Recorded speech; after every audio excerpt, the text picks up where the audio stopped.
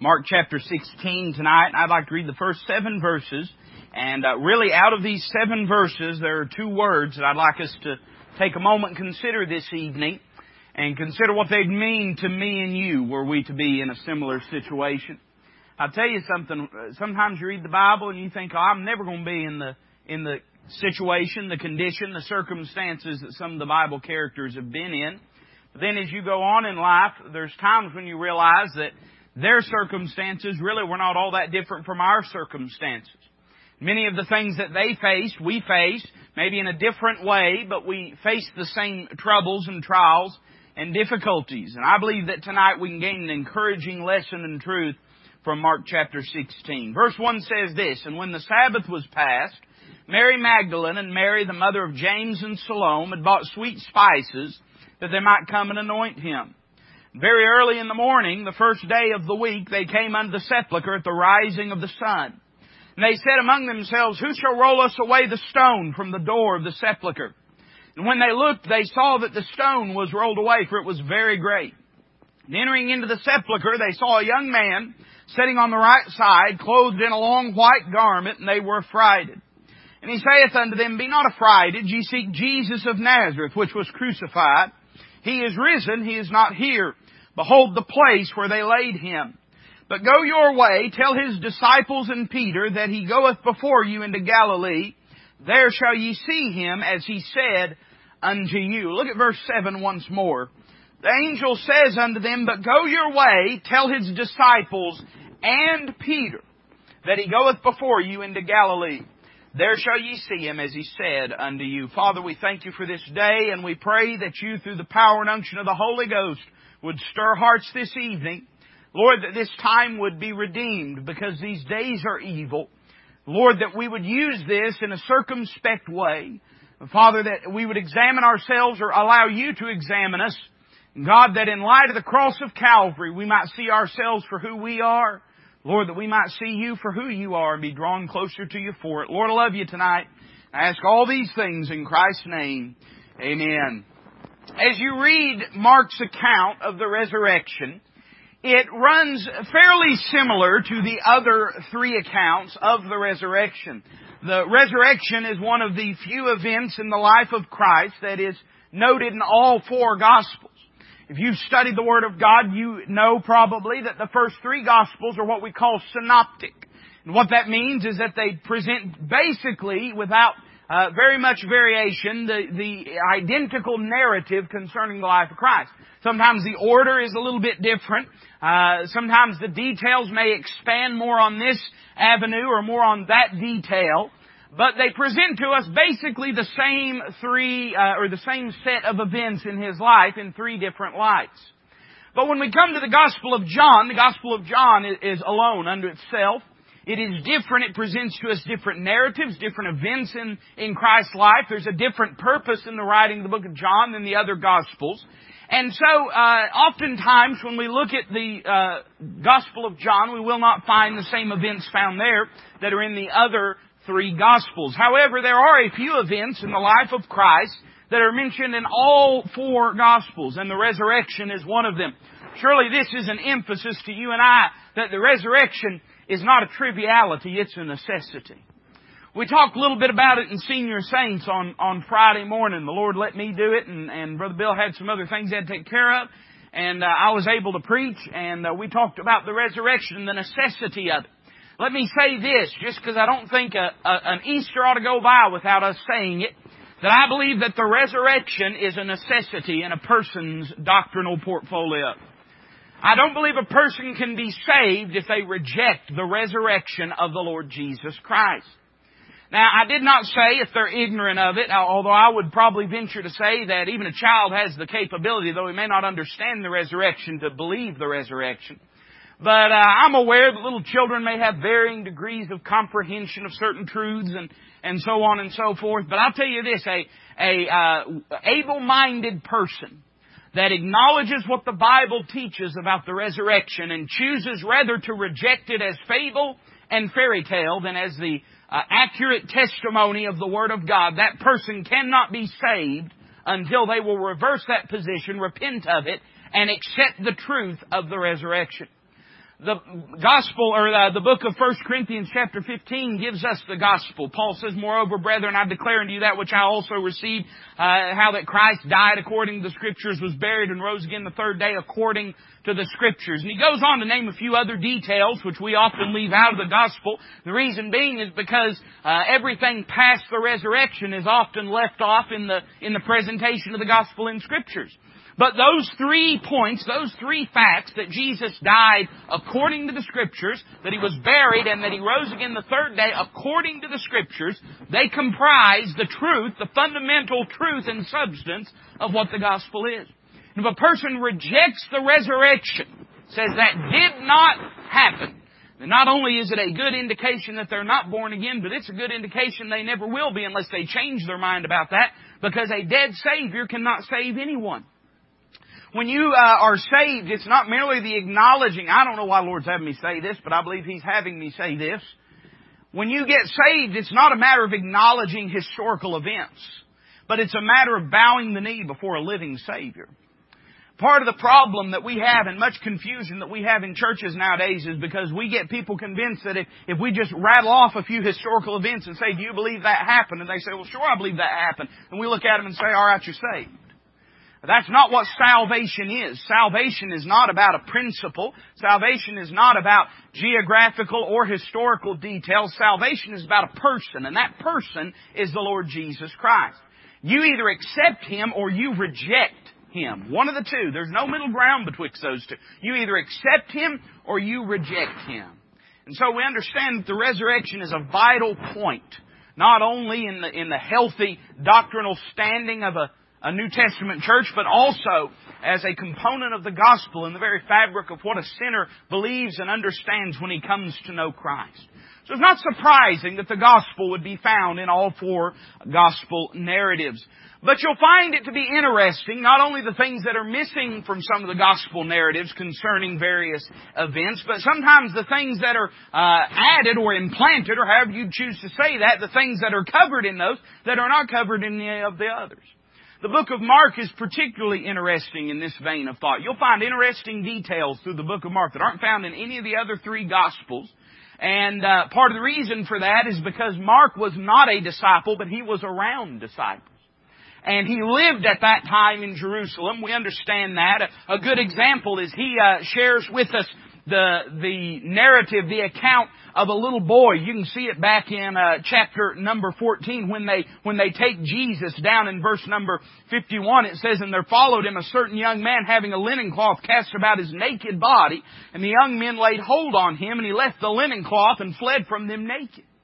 People have often wondered, why is that in Mark's account, but it's not in any other account? I'll tell you why I believe it's in Mark's account, because I believe he was the little boy.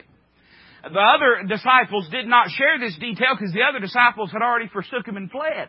But Mark knows about this detail because he was there. It was him that night who the soldiers tried to arrest and pulled off his outer cloak and left him running for his life. So it's interesting to notice those little details.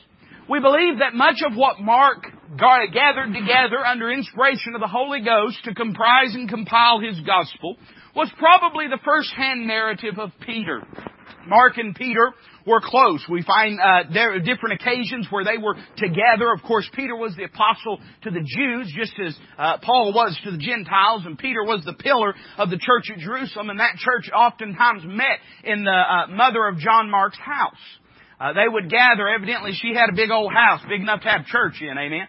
And they would gather in that house and have church. And Peter and John Mark were very close with each other. And there are certain details that are given in Mark's account that could only have come from Peter.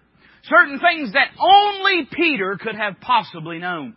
When we consider this, it is vastly important as we have read this resurrection narrative to consider the addition of 2 words that are not found in any other gospel narrative of the resurrection.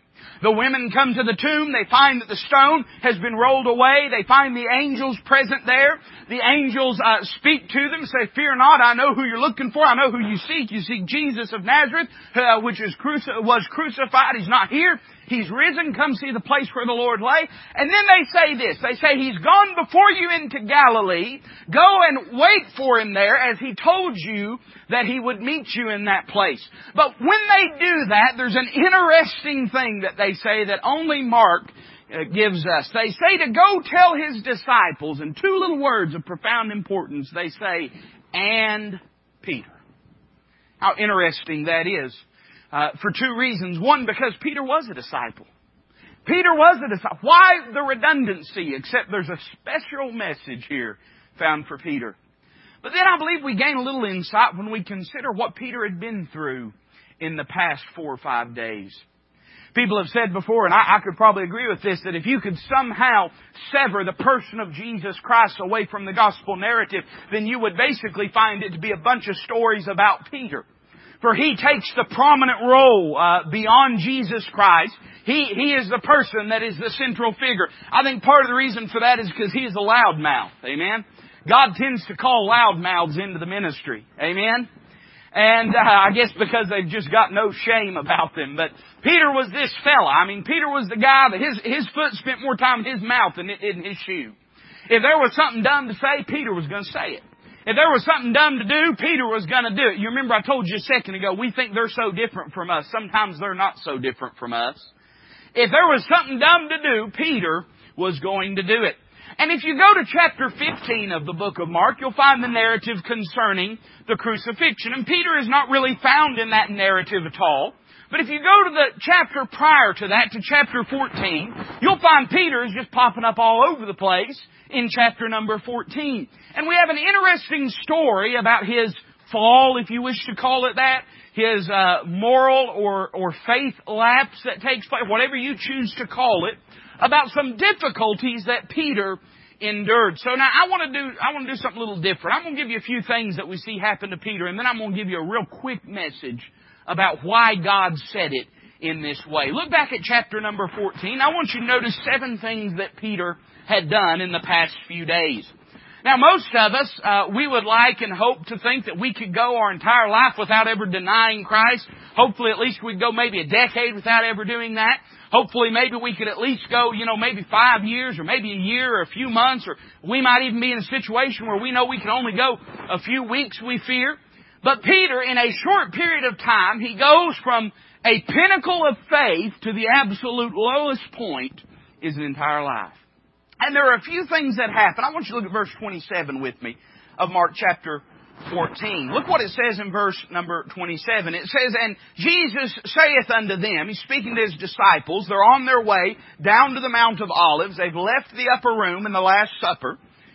Jesus saith unto them, all ye shall be offended because of me this night. For it is written, I will smite the shepherd, and the sheep shall be scattered. But after that I am risen, I will go before you into Galilee. This is where he had prophesied he would do that. But Peter said unto him, although all shall be offended, yet will not I. Jesus saith unto him, verily I say unto thee, that this day, even in this night, before the cock crow twice, thou shalt deny me thrice. But he spake the more vehemently, if I should die with thee, I will not deny thee in any wise. Likewise, also said they all. I want you to notice the first thing that he did is he swore on the walk that they were taking down to the Mount of Olives. He said, Lord, I will never deny you.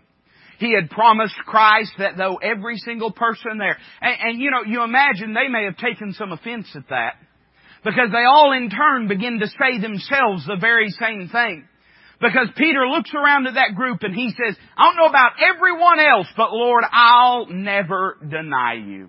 I'll never walk away from you. I will never make that kind of mistake. I will never in any way bring shame to your name or to who you are. Lord, promise you this. I promise that I would die before I would turn my back on you. Let me tell you something. It behooves us to just say this at this point. But for the grace of God, go I. You better be careful with the things that you say. Oh, it's easy when the bank account has a little money in it, and it's easy when your health is fair to middling. It's easy when your kids are kind of doing right, and it's easy when your marriage is doing okay. But you see, here's the problem. From where Peter was standing, he didn't think he'd ever do it, but he couldn't imagine where he was going to be sitting later on in the night. The reality is this: it is within every one of us to turn our back on the Son of God. I don't care who you are. I didn't say to give up your salvation. It's not like you're even holding on to your salvation. I didn't say to lose your salvation, because you're not the one that is keeping it. God's keeping it. We're kept by the power of God through faith. But I'm saying this: the ability to turn around and walk away from the Son of God when things get tough and when things get difficult.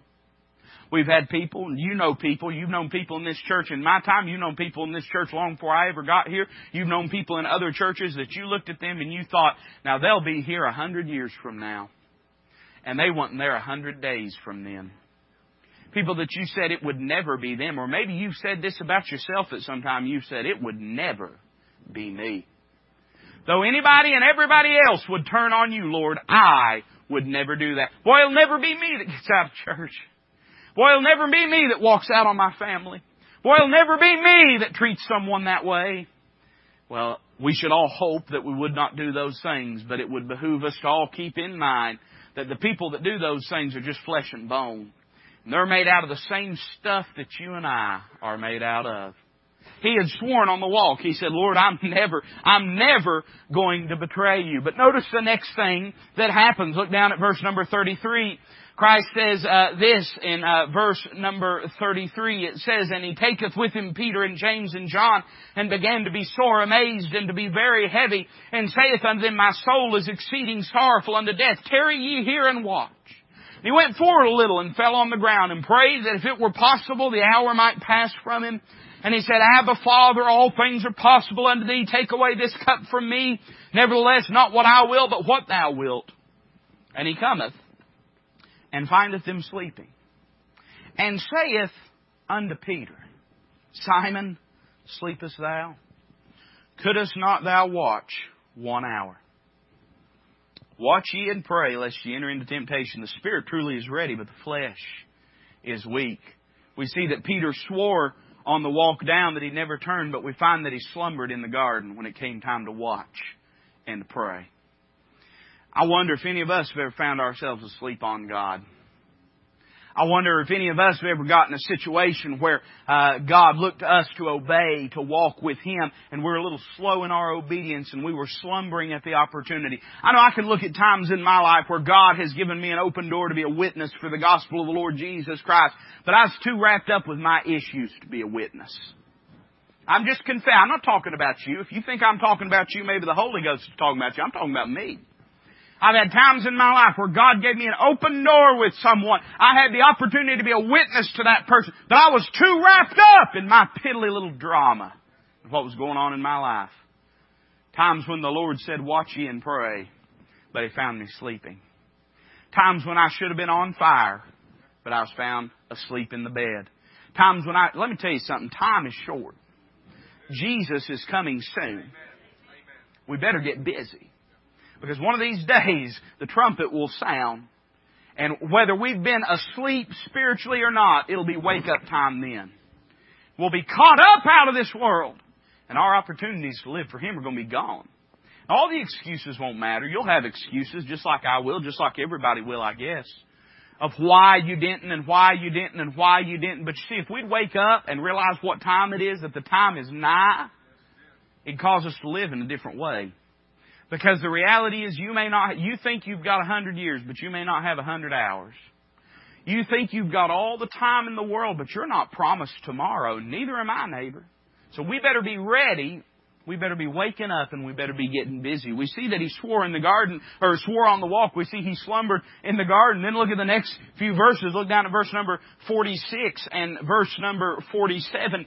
Now, Judas has come with the band of people that are going to take away the Lord Jesus Christ. And the Bible says this in verse 46, and they laid their hands on Him and took Him.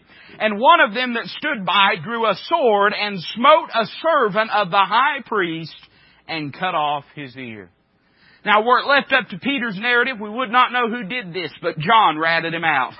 Because in John's Gospel, but Matthew didn't tell anybody, Luke didn't, but in John's Gospel, I kind of get the feeling that John and Peter were sort of close. You know, they were together on that resurrection morning, and they're sort of the antithesis of each other's personalities. I mean, if John is meek and mild and quiet and unassuming, Peter is everything but that. And I guess they say opposites attract. They seem to have a friendship one with another. And so John rats him out, and John alone names this as being Peter that took such rash and violent action. I'd say number one, he swore him on the walk down. He slumbered in the garden. But we see number three, he slashed out at a bystander. Now, I don't believe, now you can believe anything that you want about this. You'll answer the Lord same as I, but I don't believe he is aiming for a fella's ear. Amen? I'm not, Peter was not a swordsmith. Peter was a fisherman. And I don't think that he, with delicate precision, grabbed that sword and said, I'm going to cut off that boy's ear. I don't think that's what he said.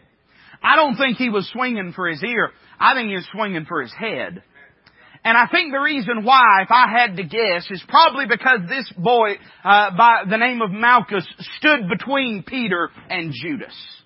And probably Peter said to himself, he knew who Judas was. For 3.5 years they had walked together, had lived together. And when the Son of God says, Judas, betrayest thou the Son of God, the Son of Man, with a kiss?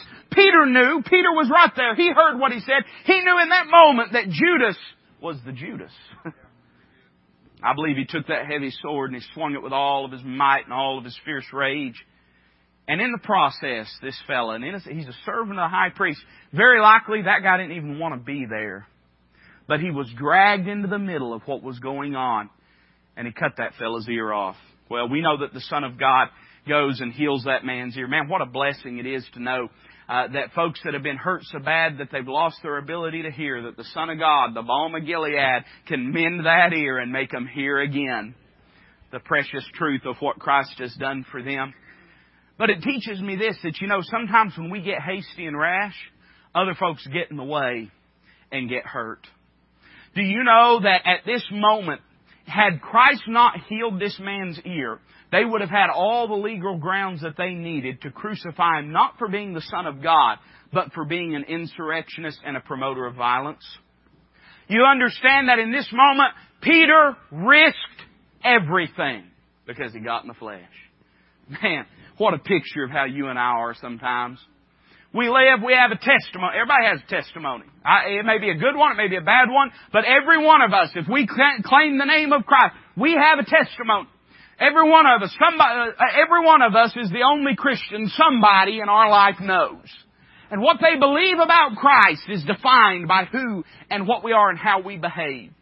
And how quickly we can, in a moment, just get in the flesh, get in a rage, start swinging the sword without paying attention. And we're in risk of, what we do? We're in risk of giving them cause to turn away from the Lord Jesus Christ. Now, I don't know about you, but if I had been that fella there that day, and I've been hearing about this Jesus fella for a few years now, and I was trying to make up my mind, and one of his buddies cut my ear off, I don't think I would be very warm to the idea of getting to know this Jesus fella. In fact, had it not been for Christ placing the ear back on, he would have had every reason to turn around and walk away. And you know what he could have said? He could have said, if that's what a follower of Jesus is, I don't want any part of it. And could anyone have blamed him? Oh my, I wonder how many people look at our lives and could say, if that's what a Christian is, I don't want anything to do with that. And they'd have every good reason to say it. We see that he slashed out at a bystander, and Jesus heals the man, puts his ear back on. I want you to notice a fourth thing, verse number 50. Now, you got to remember how this began. He swore on the way down to the garden, I'll never turn my back on you. Verse 50 says, and they all forsook him and fled. You know what he did? He scattered just like the rest of them. When it really came down to it, he had his fair share of yellow coward in him like everyone else did. And when things got difficult, he turned and ran just like the rest.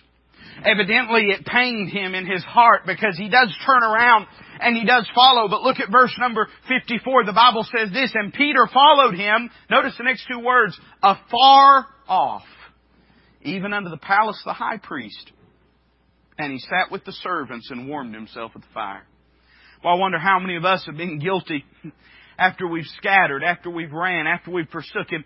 We get back in, but when we get back in, we don't get in the way we used to be in.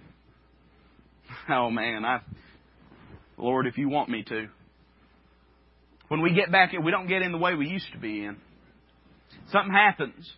Somebody hurts their feelings. You've seen it, Brother Al. You've seen it happen to people in church. You've been in enough churches. Other people in this room, you've been in enough churches. Somebody gets hurt.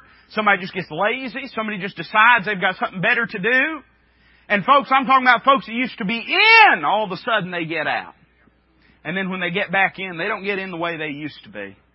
Used to be Sunday morning, Sunday night, Wednesday night, serving, faithful, on fire for Christ. And then when they get back in, it's just maybe a little Sunday morning only every now and then.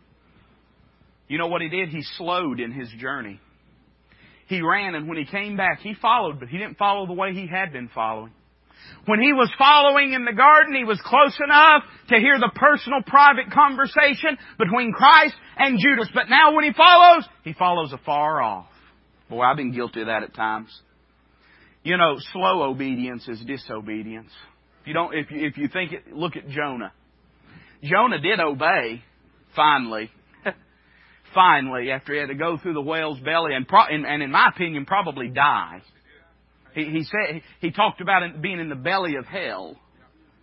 After all that, he finally obeyed, but he had to pay a dear price for it. Peter followed. He just followed a little slower this time. And you know what you find? You find that the closer Christ gets to the cross, the farther Peter gets from Christ. The more difficult it becomes, the more prying eyes that are watching. You know why? Because there's something to be said for being all in. Right? There's something. I want to be that kind. I want to be all in. I don't want to float around on the edge of devotion and dedication. Just go ahead and let me plunge all in. And if they nail Him to a cross, they can string me up too. Let me just go ahead and get all in. Peter used to be all in.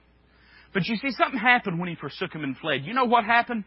In a legal sense, he now had grounds to claim that he was not part of that band and part of that group. And you know, that's what happens to Christians. When they get out, now all of a sudden they go into hiding, you know. I'm reminded of what happened when Jonathan and his armor bearer go down and begin to fight the Philistines in 1 Samuel chapter 14. And the Bible says that when they saw that bravery of Jonathan and his armor bearer, that all of a sudden all these folks, the army just started showing up. And I don't mean the army that was on the hillside under the palm tree at Gibeon, but I'm talking about folks started coming out from behind enemy lines. Folks started to come out from behind the caves. Folks started to come out where had they been? They had been in hiding. They had been in hiding. We got a lot of Christians in hiding nowadays. There's a lot of Christians that at your workplace, you're in hiding. You're in hiding. You don't want them to find out that you're a Christian because then you're going to be accountable for something. Some of us, we've got friends that we're in hiding with. We don't want them to know, man, what we really believe, because if they find that out, they're going to ask why we're not being more faithful. They're going to ask why we're not living right. Or they're going to ask why we're not witnessing to them, being a testimony to them. You know, once you get that grounds to turn around, you've scattered and you've separated yourself, and now all of a sudden you can go in hiding. You know what you do when you follow? You follow afar off. We see that he slowed in his journey. We see in the next few verses, look at verse number 66, the Bible says this, "And as Peter was beneath in the palace, there cometh one of the maids of the high priest. When she saw Peter warming himself, she looked upon him and said, And thou also wast with Jesus of Nazareth. But he denied, saying, I know not, neither understand I what thou sayest. He went out into the porch, and the cock crew. And a maid saw him again and began to say to them that stood by, This is one of them. And he denied it again. And a little after, they that stood by said again to Peter, Surely thou art one of them, for thou art a Galilean, and thy speech agreeth hitherto. But he began to curse and to swear, saying, I know not this man of whom ye speak. We see that he's slandered by the fire. We see, you run with that crowd. I was teaching out of Galatians this morning. And you know what Paul says to the church at Galatia? He says, they zealously affect you, but not well. Yea, they would exclude you that ye might affect them. You know what he's saying to the church at Galatia? The Judaizers had come in, and they had said, you're going to have to start keeping the Old Testament law. He's saying this. He's saying, they're fine with you as long as you're in tow. But the second that you are not in tow with them, they would zealously affect you. They'd exclude you. Isn't that how the world is? Everybody's tolerant of everything except intolerance. Right? Everybody, you can have an opinion just as long as it don't upset nobody else's opinion. And that's the world that we live in. You know, you sit around the world's fire, eventually they're going to start cursing Jesus and they're going to wonder why you're not. They're going to wonder, oh, it may not be all that way. I mean, they're going to sit around the fire and they're going to be passing the liquor around. They're going to wonder why you don't drink. They're going to be passing the drugs around. They're going to be wondering why you don't partake. They're going to be laughing at the expense of the Savior. They're going to wonder why you don't laugh. They're going to be cursing and taking His name in vain. They're going to wonder why you don't do that. You stay around that fire long enough, you'll find you'll start acting just like them. Oh, wouldn't be me. Wouldn't be me. I'd never do that. Yeah, I remember hearing a fella say that one time. Yeah, about 20 verses earlier, I remember hearing a fella say that one time. And by the way, about 2 hours earlier in the chronology of events. But here he is slandering by the fire. Notice the seventh thing, and then we can preach. Amen? Look at verse number 72. And the second time the cock crew, Peter called to mind the word that Jesus said unto him before the cock crowed twice, Thou shalt deny me thrice. The Bible says, and when he thought thereon, he wept. We find that Peter also sorrowed over his sins. Other gospel writers say that he went out and wept bitterly, but it's almost as though Peter, lest that be taken as some sign of noble humility, he omits that description. He just says he wept. He describes himself as broken and contrite and ruined by the sin that he had partook in. Boy, it's amazing what 2 or 3 hours can do in a man's life. He went from being the most ardent, devoted follower of Jesus Christ. He was never going to turn. He was never going to mess up. He was never going to turn back. Till now he sits weeping over the brokenness of his treacherous sin. What will Jesus say about it all? In fact, Luke tells us that when the cock crew, that he turned and he looked and locked eyes with the Savior. That's what it says. It says that Jesus looked upon him. And when he did, it was like the dagger was twisted in his very soul. And he understands that what Jesus said about him had come absolutely true. What would it mean for Peter? You know, maybe you're here tonight and you probably wouldn't ascribe to all 7 of those things I mentioned, but maybe there's 1 or 2. Maybe you're one of them that's followed far off for a little while. Maybe you're one of them that's slandered by the world's fires. Maybe you're one of them that's been in hiding and in secret. Maybe you're one of them that's scattered. Maybe you're one of them that's hurt your testimony because you've lashed out at someone and got in the flesh. Or maybe you're sitting here and you're one of them that swear, I'll never do those things. Can I give you a simple word of encouragement tonight? And Peter. After all that Peter had done, Christ says, and Peter. What does this teach us about the Son of God? I would give you 3 things and I'll hush and I'm done. I'd say number 1, it teaches us that forgetting is impossible. No doubt Peter probably thought, well, that's it. I'm done for. Surely God will cast me off. Surely God will forget about me. For 3.5 years I've walked with Him and He's loved me and He's cared for me. He's healed my family. He's put food in my belly. I've seen Him raise the dead. I've seen Him heal the sick. I've seen Him feed the multitude. And all of that time, and now it means nothing. Surely God will forget me. You can go through the Psalms and you'll find times that the psalmist laments that way. He says, surely God has forgot about me. And I'd love, it'd be a lot more comfortable to be carnal enough to say I've never felt like God has forgotten me. But let me go ahead and just be spiritual enough to be honest with you and admit there's times when it sure feels like God has forgotten all about me.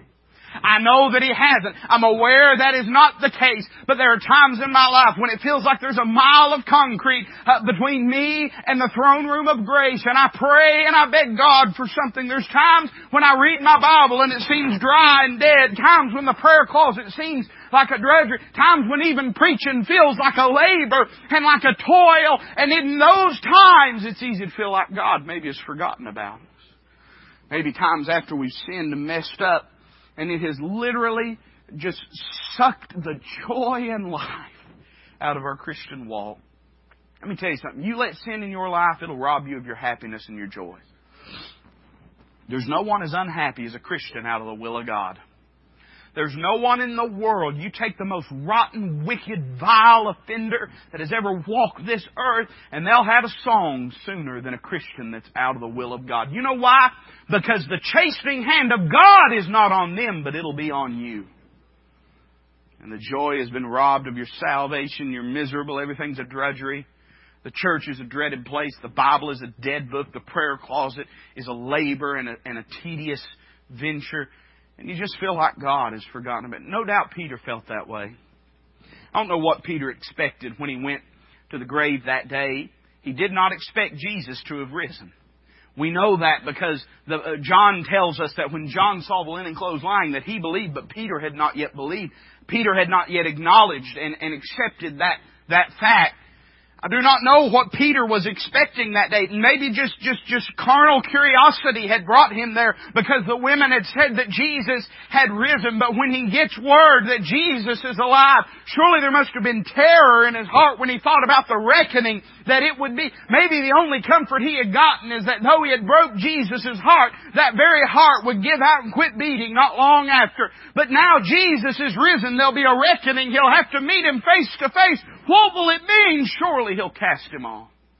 In fact, maybe what he had hoped for is that God would just forget all about him so he wouldn't have to face his sin. But we find that forgetting is impossible.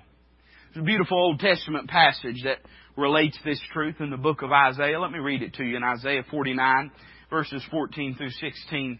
The Bible says this, "But Zion said, the Lord hath forsaken me, and my Lord hath forgotten me." That's what Israel had said. Surely God's forgotten me.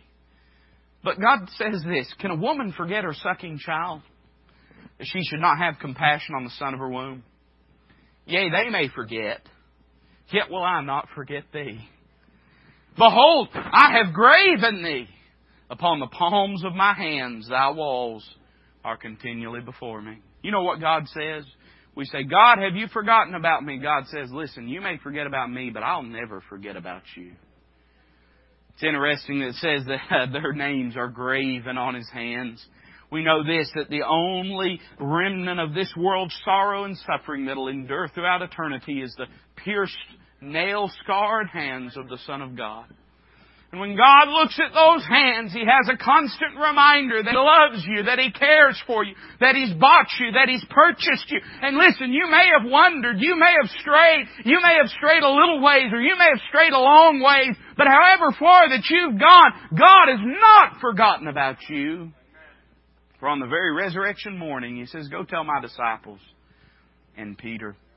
We learn that forgetting is impossible, but we also understand that forgiveness is available. You know why He said, "and Peter"? Because there was a relationship to continue. We think of it like, well, I've messed up, God must be done with me. But God knew you was going to mess up before you ever messed up. When God, what do you think God for when He saved you? He paid for your sins. He paid your debt.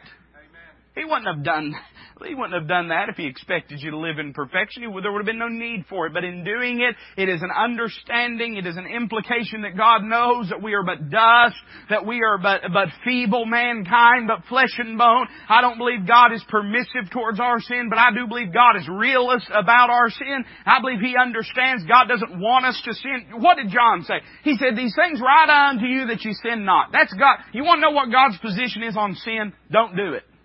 That's God's position on sin. Not do it, not occasionally do it, not sometimes things happen. God's position on sins, don't do it. "These things write unto you that you sin not. But if any man sin, we have an advocate with the Father, Jesus Christ the righteous. And He is the propitiation. He is the payment. He is the forgiveness. He is the way that is made. He is the heart of God that beats for us. He is the satisfied holiness of a thrice holy God. He is the propitiation for our sins. And not for our sins only, but for the sins of the whole world." You know what it told to Peter? It told Peter that God wasn't done with him yet. If God was done with him, He would have said, "Go tell my disciples, but not Peter." God don't waste anybody's time. Somebody say amen to that. He wouldn't have asked Peter to come down to Galilee, except He had a word of encouragement and forgiveness for Peter. But you know what Peter had to do? He had to go to Galilee. What if he had taken the road that Judas had taken? What if Peter in his despair said, God, never forgive me, and went out and hung himself like Judas did? You know what Peter had to do? He had to believe His Word. He had to go down to Galilee, to where Jesus was, to find forgiveness. You know what the Bible says? The Bible says, if we confess our sins. If we confess our sins, He is faithful and just to forgive us our sins and to cleanse us from all unrighteousness. You know what it tells me? You may have messed up, but guess what? Forgiveness is available. It's available. I didn't say forgiveness is automatic. I said forgiveness is available. You've got to come to Him. But guess what? If you'll come to Him, He'll forgive you. And in doing so, He is both faithful and just in forgiving you. It tells us that forgetting is impossible and forgiveness is available. But I'd suggest to you this, that it tells us that failure is not terminal. Peter had messed up, but that didn't mean that it had to bury him. Peter had made a mistake. He'd made lots of mistakes. Peter's whole life basically is riddled with mistakes, kind of like mine. Probably a little like yours too. He had messed up. He hadn't messed up a little. He had messed up a lot. I mean, for a man that just got through saying, I'll die before I'll deny you. And before he ever denied Him, he did about 6 or 7 other things that were slip-ups and mess-ups and sins. And in a period of 3 hours, he's gone from standing in a group of men that God would use to shake the world and saying, I'm better than all of this lot because I'll never deny you, to sitting alone, weeping and broken over his sin. Boy, I'm sure it felt like he ought to just hang it all up, don't you? You ever sinned so bad you just couldn't see how to move past it? You ever messed up so bad you just couldn't see how to move past it? I'm sure Peter felt that way. I'm sure he felt that way. Where do I even go from here? You go to Jesus. Where do I even go from here? You go to Jesus. You go to Galilee. Why Galilee? Because that's where Jesus is. Well, we don't go to Galilee today. Why? Because Jesus isn't in Galilee. Where do we go? We go to the throne room of grace, where the Son of God is seated at the right hand of God the Father. And He ever liveth to make intercession for you and for me, for us. See, here's the thing. This don't have to bury you. I was talking to a couple, counseling with a couple, and there had been a mistake was made. And hurt, trust shattered. I was counseling with them, and I told them, I said, let me tell you something. I've sat and I've counseled with people that have done much darker deeds than have been permitted and has been performed here. I looked at that couple and I said this. I said, if this buries your marriage, it's because you've allowed it to, not because it has to. I've counseled people. This is the honor. I'm 28, but let me tell you something. When you hang out your sign as a pastor, folks find you. I've counseled not millions, but it feels like it sometimes, of people. I've counseled people that had problems so bad that I just sat there and wrenched my hands and said, I don't see a way past this. I don't see how they can ever get over it. There's been such betrayal. There's been such heart. I don't see how they'll ever get past this. And sitting there with that couple, with this slight infraction, it was a betrayal. Let me tell you something. All sin is a betrayal. And there they are, just broken, man. I mean, broken. What do we do, preacher? What do we do? This doesn't have to bury your marriage. And if it does, it's because you've let it. Let me tell you something. I don't know what you've done that may have offended a holy God. I don't know what you've done that may have damaged your relationship with Christ. You've probably done things. I know I've sure done my share of things. But that doesn't have to bury your walk with Christ. And if it does, it's because you let it. Not because it has to. You see, the price has been paid. The way has been made. The priest is seated at the right hand of the Father. All provisions have been made. And all that is left is for you to come to Him. And He'll forgive you. And He'll restore you. And He'll heal you. And He'll put the balm of Gilead on the brokenness of your life. If we confess our sins. Failure doesn't have to be terminal. I know lots of folks that mess up and just walk away. Oh, they still belong to God, but they just walk away from their life with Christ. They get out of church, they quit reading their Bible, they quit praying. They walk away from the life that God has called them to. All over something that Jesus already died for. All over something that Jesus already died for. It's foolishness. Failure doesn't have to be terminal. It will be if you let it. If you stub up in pride and say, I'll not come to Him, then it will be terminal. It won't happen in a moment, but it'll eat away. It'll eat away. But guess what? If you'll come to Him tonight, you know He'll forgive you. And He'll restore you. In your life what you cannot do for yourself, if you'll just come to Him.